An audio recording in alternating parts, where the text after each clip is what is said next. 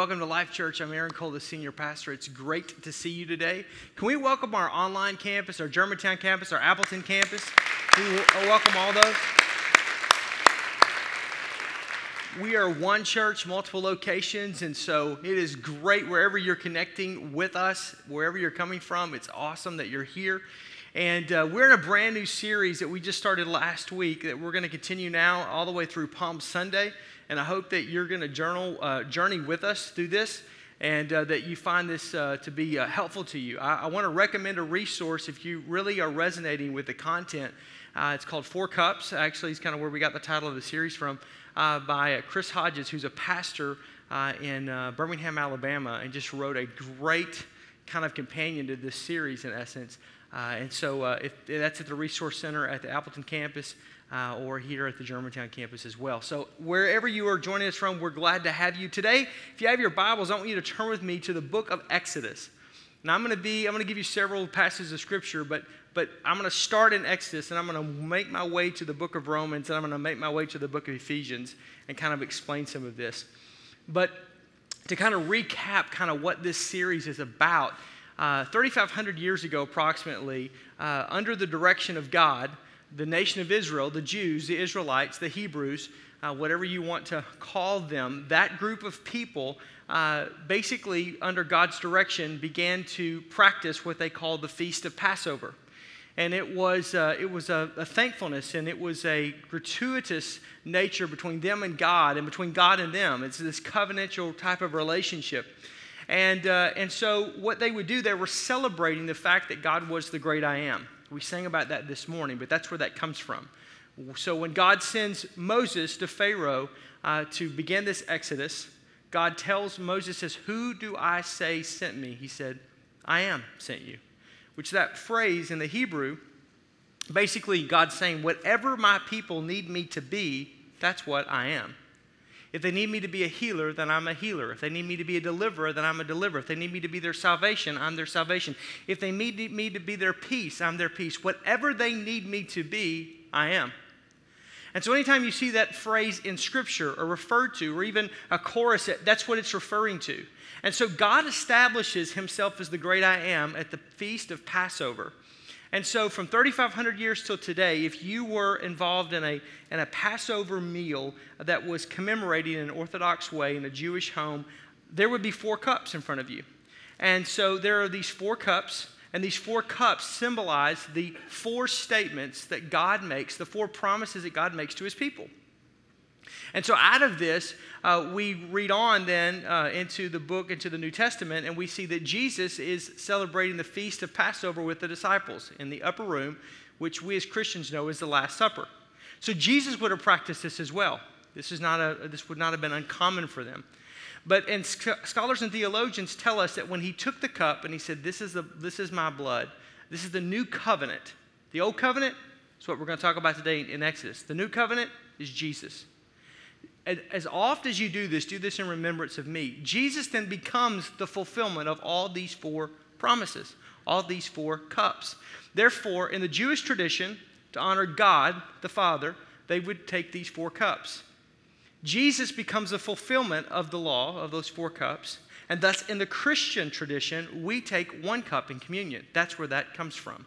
So, today, I want to go to this, and I'm going to read this. I'm going to give you those 4 cups again, and then we're going to talk about the second cup, which is a cup of deliverance.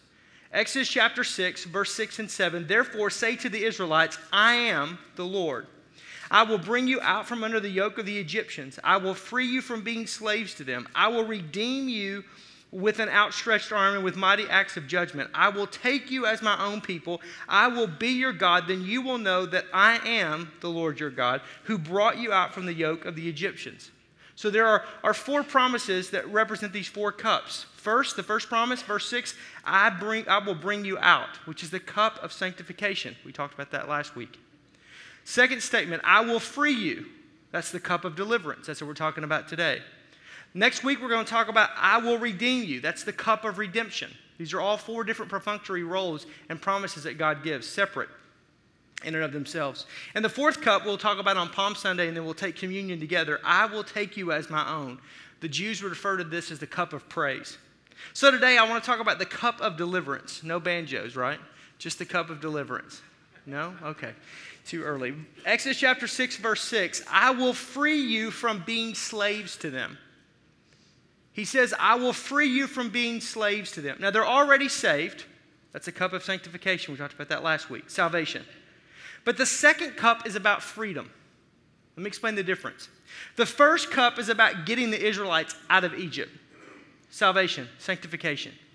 The second cup is about getting Egypt out of the Israelites. The first cup that we partake of salvation, is about us becoming Christ followers and being saved, period. The Bible says in Romans 10, 9, and 10, when you ask Jesus Christ to come into your heart and your life, that you are saved, period. But the problem isn't that. The problem is that in this Christian life, living in the here and now, we battle things called sin. We battle the flesh. We battle these issues in our lives. So how do I deal with that? That's what the cup of deliverance speaks to. Sanctification, we talked about this last week, is a word, a theological term typically that means to be set apart from, to separate from. So God sanctifies you at salvation. He sets you apart at salvation. So sanctification is two parts. The first is instantaneous, which means when you ask Jesus to come into your heart and into your life, instantly, he does that. But then there's another part of sanctification, which is this ongoing, where I got to deal with me. Now, I know you're not bad, and I'm the only one that's messed up in this room. Thank you for not saying amen to that. I had a few laughs. But the reality is that I got to deal with me. And so that's an ongoing process. Now, there's theological debates on, are we made up of two parts, which would be flesh and spirit, or are we made up of three parts, which would be body, soul, and spirit. So there's what they call dichotomy and trichotomy. And if you want to get into a theological debate about that afterwards, I'll see you in the foyer and we'll have a cup of coffee and talk about that. But for the sake of our conversation today, I believe that we're comprised of three parts. The body, which is our physical body, right? This thing that can't lose weight. Amen? Got it? My spirit, which is the part of me that is redeemed at salvation. That when I ask Jesus Christ to come into my heart and my life, he saves me. It's the part of me that will last forever. It is all of that. And then there is my soul. That's my mind. That's my will. That's my emotions. And so at salvation, our spirit becomes perfect, but our body and our soul still have issues. And there's this sin nature that battles inside of our spirit. And the cup of deliverance promises us that God will free us from the bondage of sin, that we can live free from this bondage, that we can be delivered. So the cup of deliverance gives you three things. First of all, it gives you victory over sin. Victory over sin. I'm going to go to the New Testament, Romans chapter 7, if you want to turn there. Romans chapter 7. After salvation, we battle sin. Have you noticed that? There's some people, and some people go, well, I just must not get this church thing because I tried this, man, and I still keep wanting to drink, and I still keep wanting to cuss, and I want to smoke and chew and date girls that do, and that's just kind of my thing. That's redneck coming out. You understand? It's just, my point to you is that's your flesh. That's your body. That's your soul. That's the sinful side of us. And so, yes, we are redeemed at salvation. Yes, we are set apart at salvation. But it's our spirit. But we're still having to contend with this flesh. And so the things that I don't want to do, it seems like I do. You ever found yourself there? The things that I do want to do, it seems like I don't do. And Paul, we're going to read here in Romans 7, says there's this war that goes on. And what I don't want you to do as a pastor is I don't want you just to give in and go, that's just the way it is. Because it's not the way it has to be. It's not the way you have to live. You can be free and have victory over sin in your life. Look at this in Romans chapter 7, verse 21 through 25. Paul's writing to the church in Rome, and this is Paul being very open and transparent, and he says this. So I find this law at work. Although I want to do good, evil's right there with me. For in my inner being, I delight in God's law, his word. But I see another law at work in me, warring against the law of my mind, making me a prisoner of the law of sin at work within me. What a wretched man I am. Who will rescue me from this body that is subject to death? Thanks be to God who delivers me through Jesus Christ our Lord. Now, Paul basically says that God's going to give us this deliverance from sin through Jesus Christ our Lord. But Paul's real honest about saying, look, the things that I don't want to do, I do, and the things that I do want to do, I don't do. And I have this war going on inside of me. If you think that Paul, who wrote most of the New Testament under the inspiration of the Holy Spirit, battled that, do you think you're going to deal with that? Sure. Is that wrong to wrestle with that? No. I actually think that struggle produces strength in our lives. That's the reason why Paul will go on to say to the church in Galatia that don't quit. Don't quit doing good, man. Don't quit. Don't give up. I think the most spiritually mature thing you can do is just don't quit. I see people quit all the time. I see people, and I don't understand this. I just go, look, we're all dealing with sin. We all have problems. But the grace of Jesus Christ is sufficient. It will strengthen you. He will see you. And so Paul says in here, hey, the response is what a wretched man I am. We've all felt that way. We're like, man, I'm just a sinner. I can't do this. I'm just jacked up. That's what he's saying. I'm messed up.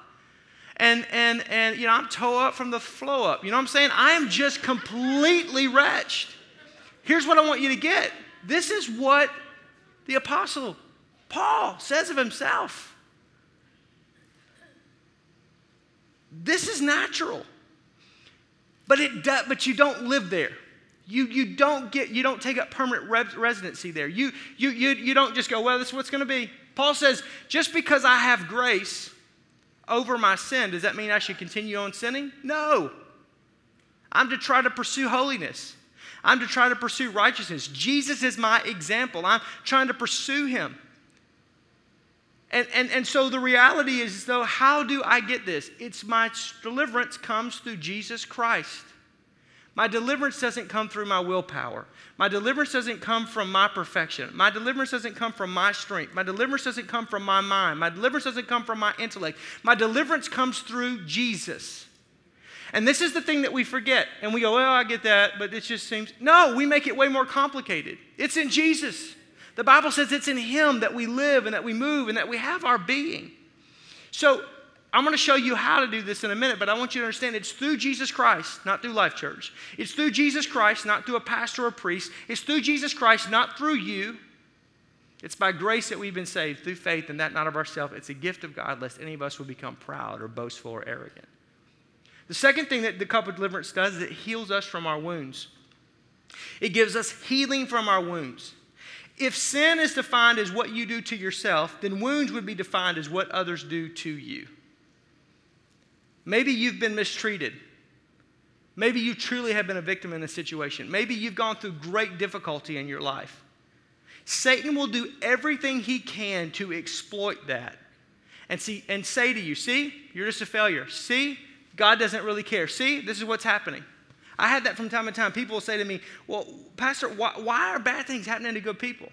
Well, I mean, I can give you some theological answer, but the reality is we live in a fallen world, and the reality is we don't know everything, and the reality is that we at this side of eternity, Paul says we see in part, we know in part, and we understand in part. When we step on the other side of eternity, we will understand. But today, man, we don't have the full puzzle. We don't have the whole enchilada. It's just part and parcel. So what do I do then with the wounds? What do I do then with these inadequacies? What do I do when people... Because here's the thing is, in life, you're going to be hurt. I mean, it's just... And I mean, there are times where people are going to... first of all, I get up and speak every weekend for a living. And so that means I've got plenty of people that criticize what I say. I agree, I disagree, I don't like. Probably a week doesn't go by in the 4 year where somebody doesn't armchair quarterback something that I've said.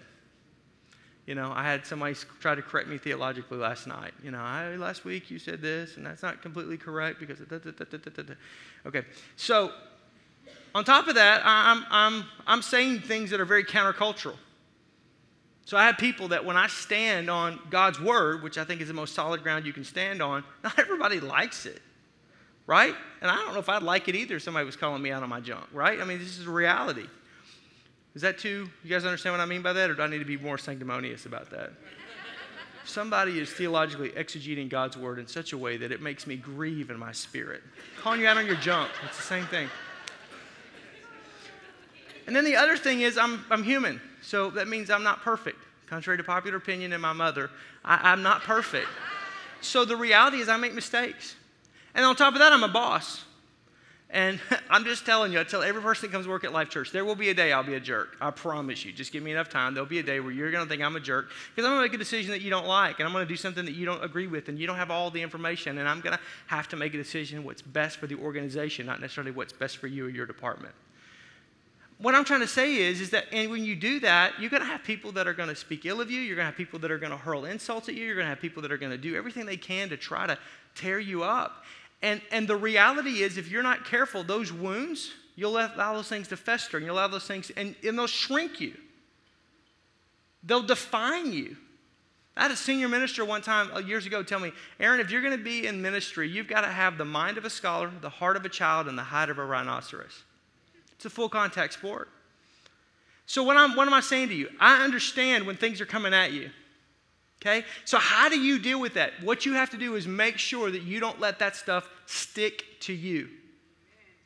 You have to almost pray, God, this is what I do pray. Lord, you know what so-and-so said. God, you know the truth. I pray this all the time. Let the truth, give them grace to make things right. And if they don't, then I pray you let the truth explode like the noonday sun and show them for what they are.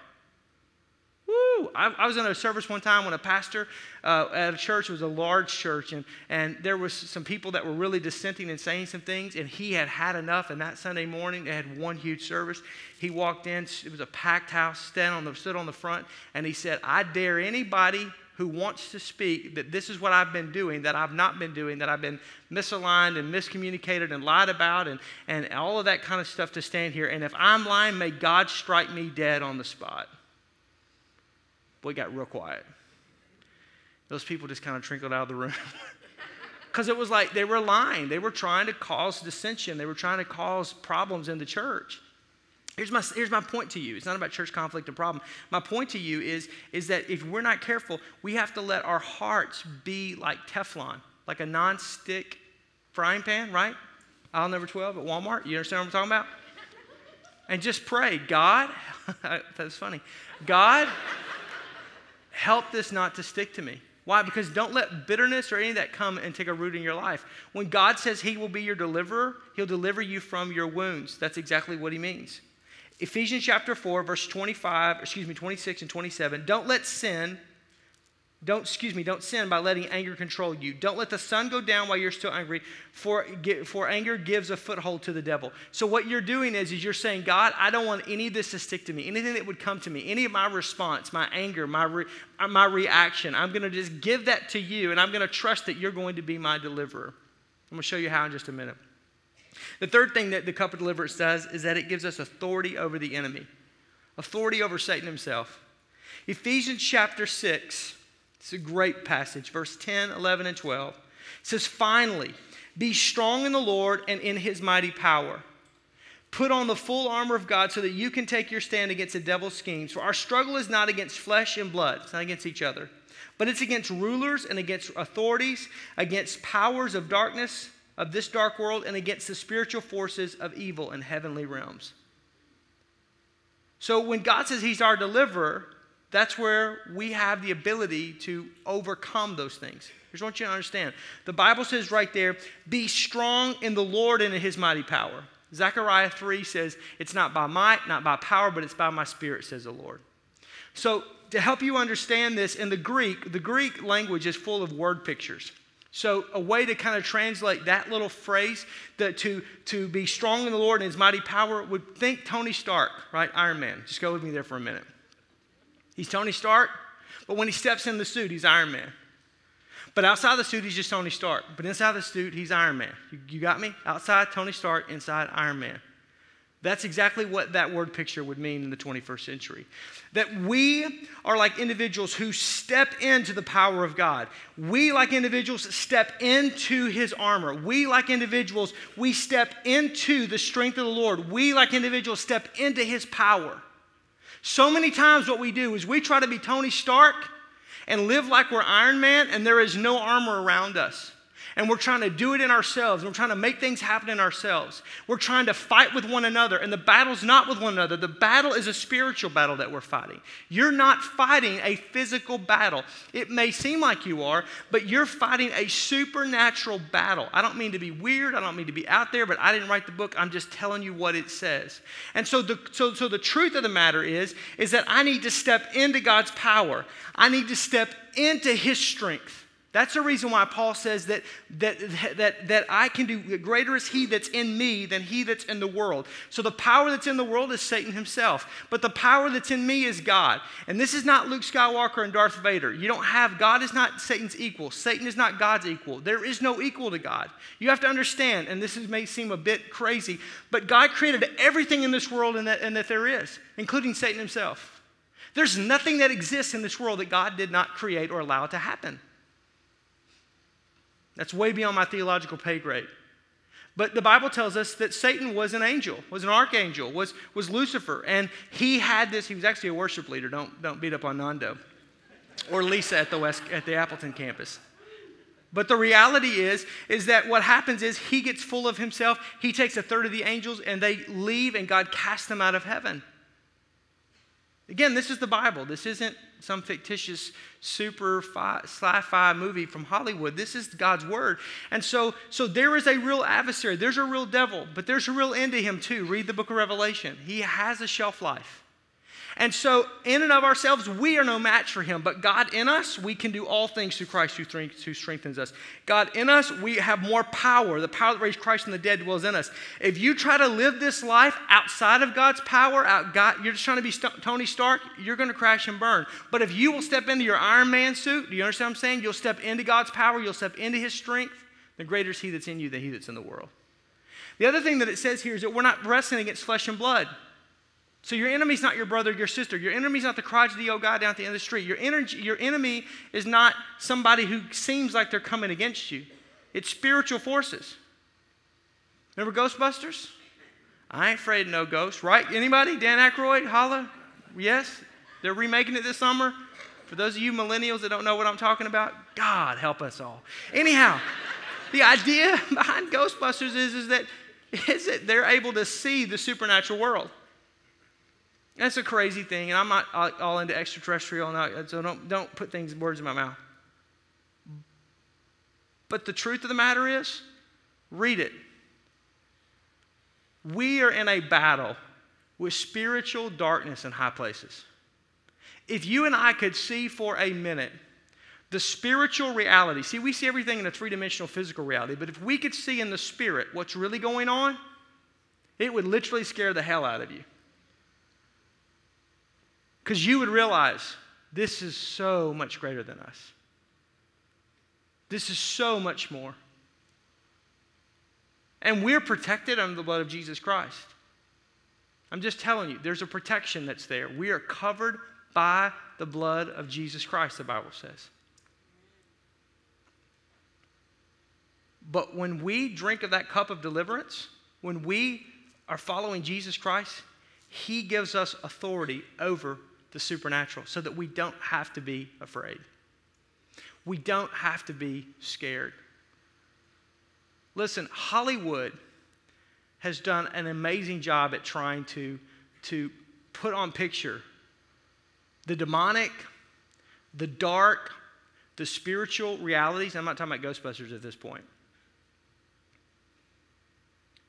And I'm telling you, they cannot scratch the surface. And what resonates with us, the reason why that even has any kind of secular marketplace appeal is because we are body, soul, and spirit. And the Spirit of Christ that's inside of you and the Spirit that's inside of every single person, whether it's redeemed or unredeemed, resonates with what's there. To go, that's possible. That's crazy, but that's real. And when we step from this life into eternity, we will understand and get all of this. But right now, everything seems so physical. Everything in our world is physical. But this physical is so temporary. Here today and gone tomorrow. So, how do I drink from this cup? I'm so glad you asked that question. Romans chapter 8. gives us the answer. Romans chapter 8, verses 1. So now there is no condemnation for those who belong to Christ Jesus. That's good for you to remember. When you're in Christ, there's no condemnation because the grace of Jesus Christ has covered your sins. It's not about being perfect, it's about being forgiven. And because you belong to Him, the power of this life-giving Spirit has freed you from the power of sin that leads to death. We go down to verse 5. Those who are dominated by the sinful nature, what do? They think about sinful things. But those who are controlled by the Holy Spirit thinks about things that please the Spirit. So letting your sinful nature control your mind leads to death, but letting the Spirit control your mind leads to life and peace. You want life and peace? Then let the Holy Spirit control your mind. By doing what? By thinking on things that are pleasing, things that are good, things that are holy. You want your mind to be unsettled? You want to battle this all the time? Then give in to your mind thinking about things that are sinful. What's sin? Sin's anything that's diametrically opposed to God. It's the opposite of what you read in Scripture. So Paul says the key to experiencing freedom is in the way we think. The key to experience this deliverance that we're talking about, this freedom that we're talking about getting Egypt out of us, is in the way that we think. And this is not New Age. This is not just some, name it, claim it, blab it, grab it kind of you just say it enough times and it's going to happen, or visualize it enough times it's going to happen. But the reality is that we have to take captive every thought in our mind. And every action begins with a thought. It begins with an idea. We see it, we think about it, it comes into our heart, and then we act upon it. That's the reason why when somebody gets in trouble, when you read the headlines in a newspaper that so-and-so has just been found, they were just caught doing something they weren't supposed to be doing, and it's on the front page news, that's not the first time that happened. No. They saw that. They meditated on that. They let that give root in their heart, and then they acted upon it. And probably multiple times, because God's a gracious God before it comes to light. God's not some cosmic killjoy. So it's about the way I think. It's about taking those thoughts into captivity. It's about understanding that there's power in the way that I do. And so you go, well, Aaron, you said, man, I'm to think on things that are pure and holy, things that are godly. So I don't have time to stay in church all day like you do. Yeah, that's all I do. I just stay in this room. I have this little room in the back, and I kind of hobble out here, and I go right back into there, and I'm away from the world. That is where the concept of monasteries came from. To push the world away. But the reality is we don't live in a monastery. We're in this world, but we're not of this world, and that increases the conflict. So what are things that are pure and what are things that are holy? Well, first of all, listen, the Bible says whatever your hand finds to do, do as unto the Lord. So your job, your work, your vocation predates sin. So that can be pure and holy before the Lord. As long as it's integral and character-driven and it's not based upon lies or trying to rip people off or hurt people, it's really trying to... So whether you're a teacher or whether you're an attorney or whether you're a doctor, whether you're a stay-at-home parent, whether you're a real estate salesman, whether you work in an office, whether you work on a factory floor, whatever your hand finds to do, that's glorifying unto God. Think on these things. Family. God instituted the family before He ever instituted the church. Family. So your desire to want to be with family, to enjoy family, to be with your kids, to be with your parents, to be with your family, it's a good thing. What are other things that God created? The earth and the fullness thereof is His handiwork. Some of you really like being in the great outdoors, and you love that, and there's something that resonates with you. Do you know why that resonates with you? Because it's God's. And so as long as you're not going to the lake and getting drunk and living life promiscuously, it's great. So go and be knee deep in the water somewhere. And it's a relaxing day. And that's pure and holy before the Lord. Do you understand? It's not about an hour on Sunday. It's about an attitude of my heart. What God doesn't want me to do is to live life that would be in opposition of what His Word says. So there's purity in my sexuality. There's purity in my finances. There's purity in my work. There's purity in my words. There's purity in my thought life. There's purity in the entertainment that I take in. So it's thinking on these things. We're free to think on things that please the Spirit. So I've just given you some of those things. And so some of you, I know there's an RV show going on in Milwaukee, so go buy a new boat today. That's what I'm telling you, right? Do you understand? Amen. That was the Lord, Tammy, right there. I feel Jesus. Okay, so, but that's fine. Do you understand? Go to the ballpark and enjoy a day with your family. It's fine. Don't get smashed drunk.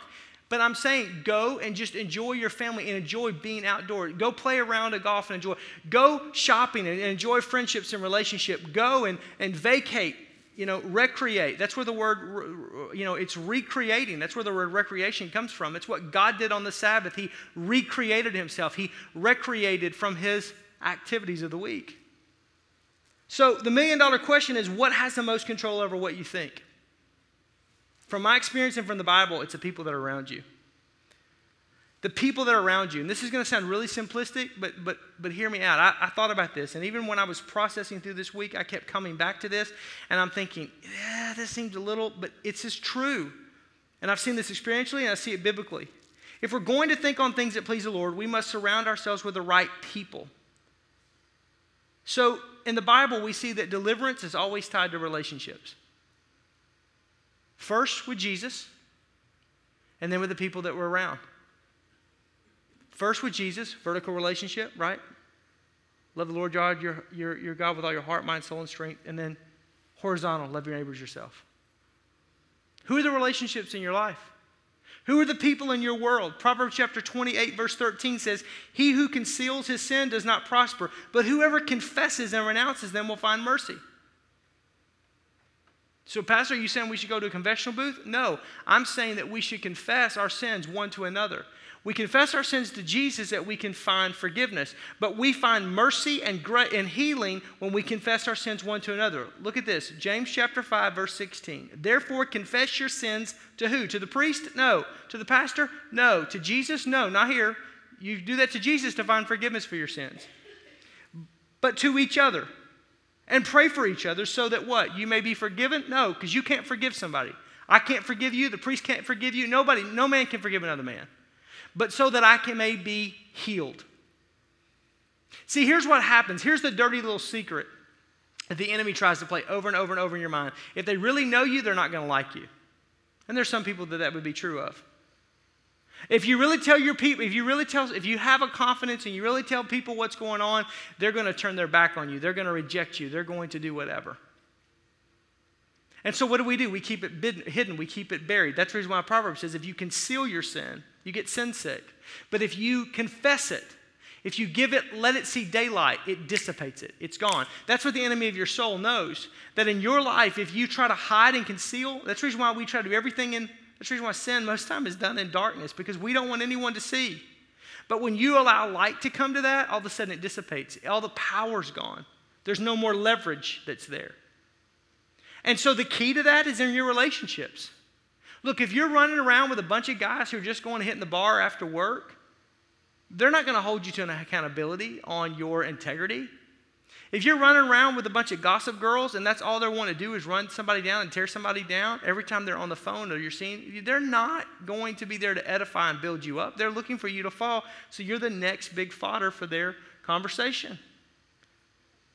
But if you're around people who love Jesus, you're around people who are struggling just like you are, you're around people who have similar interests, but also characteristics of integrity and at least trying to live right, trying to raise their kids right, trying to do that, and you stay connected with those people, guess what happens? You're able to say, I'm struggling over here. And then somebody's going to say, let me pray for you right now. See, they don't stop the conversation and gossip to let me pray for you, because it's diametrically opposed. They don't stop in the middle of the bar and go, hey, let me have everybody's attention. You know, Johnny is struggling right now with his marriage. We're all going to pray for him. So my point to you is it's out of those relationships. That's the reason why the local church is so important in your life. It may not be Life Church. It is for me, but it should be some church. And so what I want to encourage you to do today is to think about the relationships in your life. Yes, Jesus Christ has come in your heart and in your life to save you. And strength that comes through Jesus. But as we're going to be delivered and we're going to do this, it's going to be in these relationships that we have. So a couple things to encourage you about. Water baptism. Last night we had a dozen and a half or so that were water baptized. This next service we'll have about 20 or so students that are going to be water baptized. About 30 some odd people will be baptized this weekend. Why do I say that? Because it's a public expression of an inward action. And so I encourage you that if you are a follower of Jesus Christ and you've not been baptized, water baptized, to do that. On the back of your communication card, you can simply just check the box on there. Appleton campus, just check the box. We'll follow up with you. We do baptisms at all of our campuses.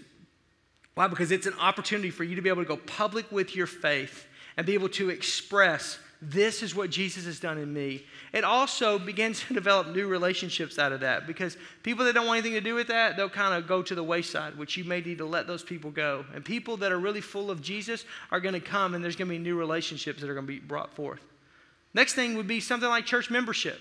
Church membership doesn't save you, but there are over 30 verses and references in the New Testament alone that assume that you are actively involved in a local church, where you're praying for people or they're praying for you, where you're giving with one another or they're giving to you, where there's this network, there's this ecosystem called the local church. Nothing works like the local church works when the local church works the way the local church is designed to work. And so there's a need that's there, and you need me, and I need you. And so, again, if you're at Life Church and you're going, hey, I'd like to know more about Life Church, or maybe this has been your church for a long time, you've just never pursued any type of membership, which basically just says, hey, you can count on me and I can count on you. The backside of your communication card, there's a thing that says Life Track. Just check that box. None of these obligate you to anything. We're just going to give you information. But today, at the Germantown campus, we're going to be going to Maggiano's. Holla, don't hate me because you ain't me. It's all you can eat. But this is where we do membership lunch. So there's close to 50 people that are becoming members just this weekend. It's relationships. I love that, because I get to meet people and know people and get to know people and sit around the table and talk. This is what the church should be about. And the last thing I would say is life groups. Man, transformation, spiritually speaking, happens in circles, not in rows. My job on the weekend is to equip you to live this godly life. My job on the weekend is to get into your proverbial kitchen and rattle the pots and pans. My job is to provoke you, to kind of poke the bear, if you would, right? That's my job every weekend, to make you think and process. But how you process that and what you do with that is going to be transforming in your life in the context of a life group, a small group. Those are people. And again, it's not week one, but it's over time. That they're your band of brothers. There's a sisterhood that's there. There are people that are there that you're connecting, that you can develop great relationships with, but they're the people that you can say, hey, this is what's going on. This is what I'm battling with. Will you pray with me?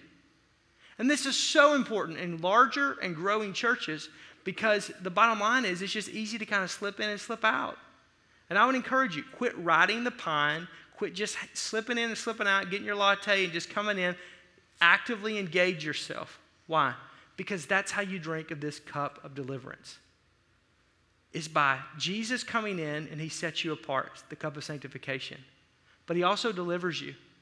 And that process of deliverance, of overcoming those sin, those temptations, and those issues, they're a process that we find in Christ, and he works out through his people, the local church.